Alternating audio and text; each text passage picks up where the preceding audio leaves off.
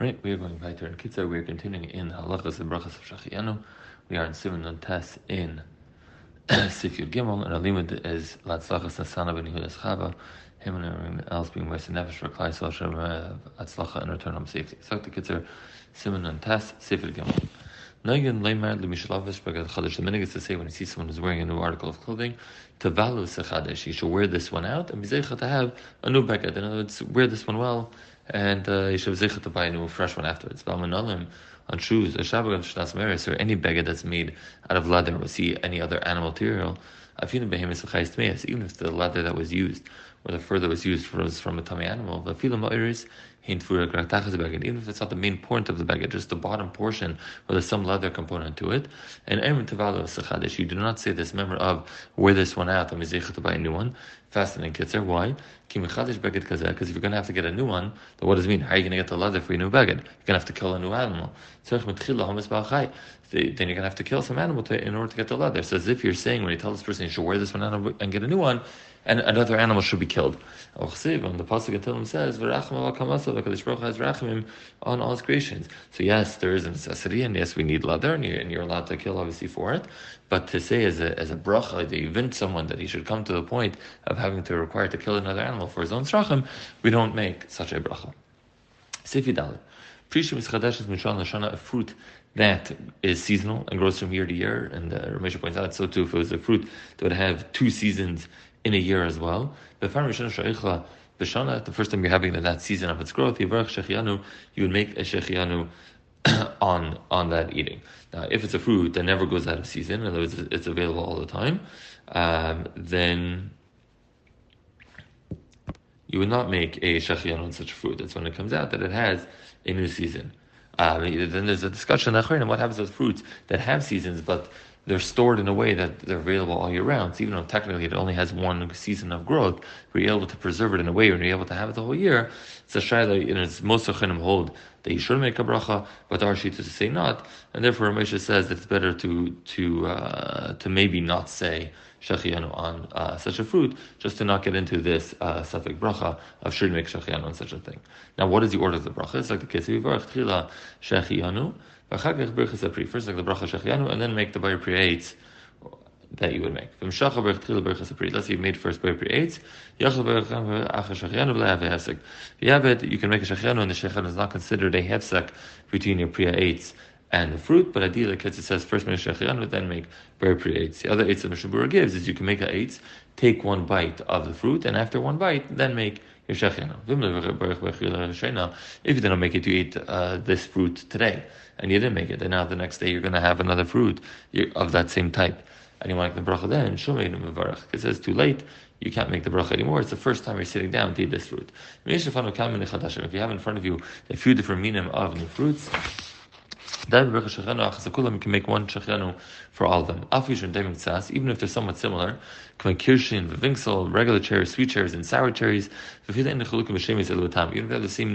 they have the same name, but there's different types of this name that are different flavors. Like an apple, you have a Granny Smith and a Macintosh or whatever.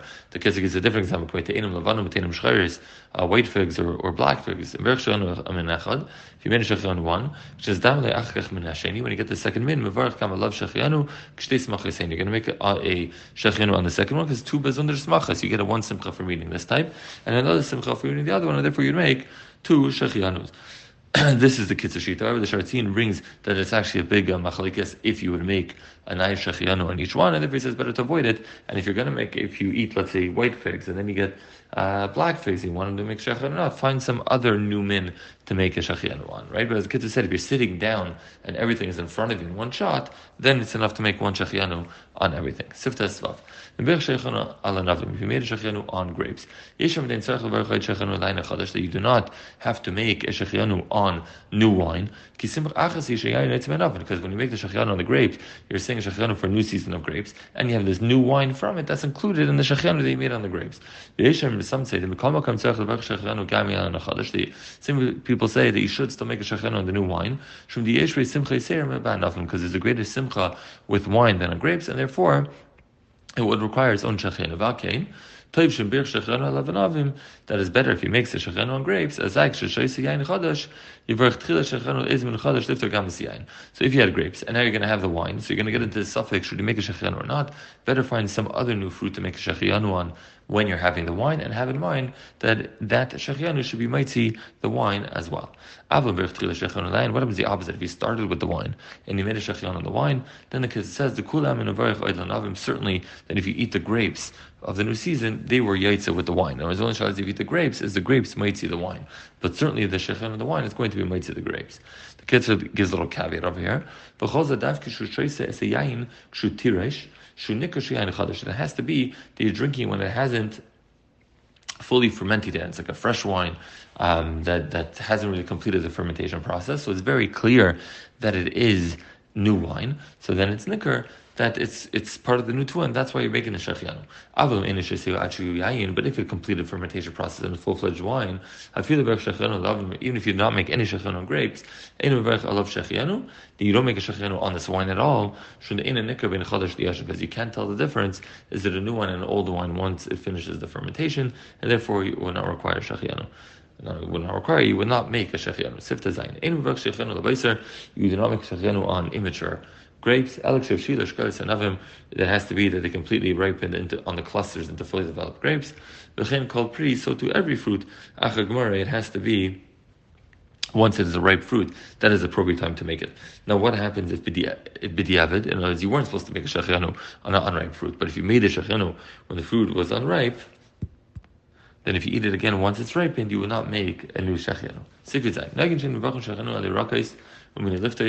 minhag is to not make shechenu on vegetables and regular vegetables and other types of root vegetables. Because they last for a long time. You put them in the ground or in sand. There's ways to store them; they last a long time. So it's not so nicker that there are seasons at all. And they're relatively easy to find, and therefore we're going to eat simcha gach, and therefore it does not have the same level of simcha as when you eat fruits, and therefore not require shechenu. So that's why some of the hantav place can get into today about what to make shechenu on certain fruits. Does the same thing apply? That we have better ways of importing fruits and storing fruits, and then maybe some of these things that the kids are saying applies to vegetables applies to some of our fruits as well, and therefore not every fruit necessarily would require shechenu. Ask your local rabbi.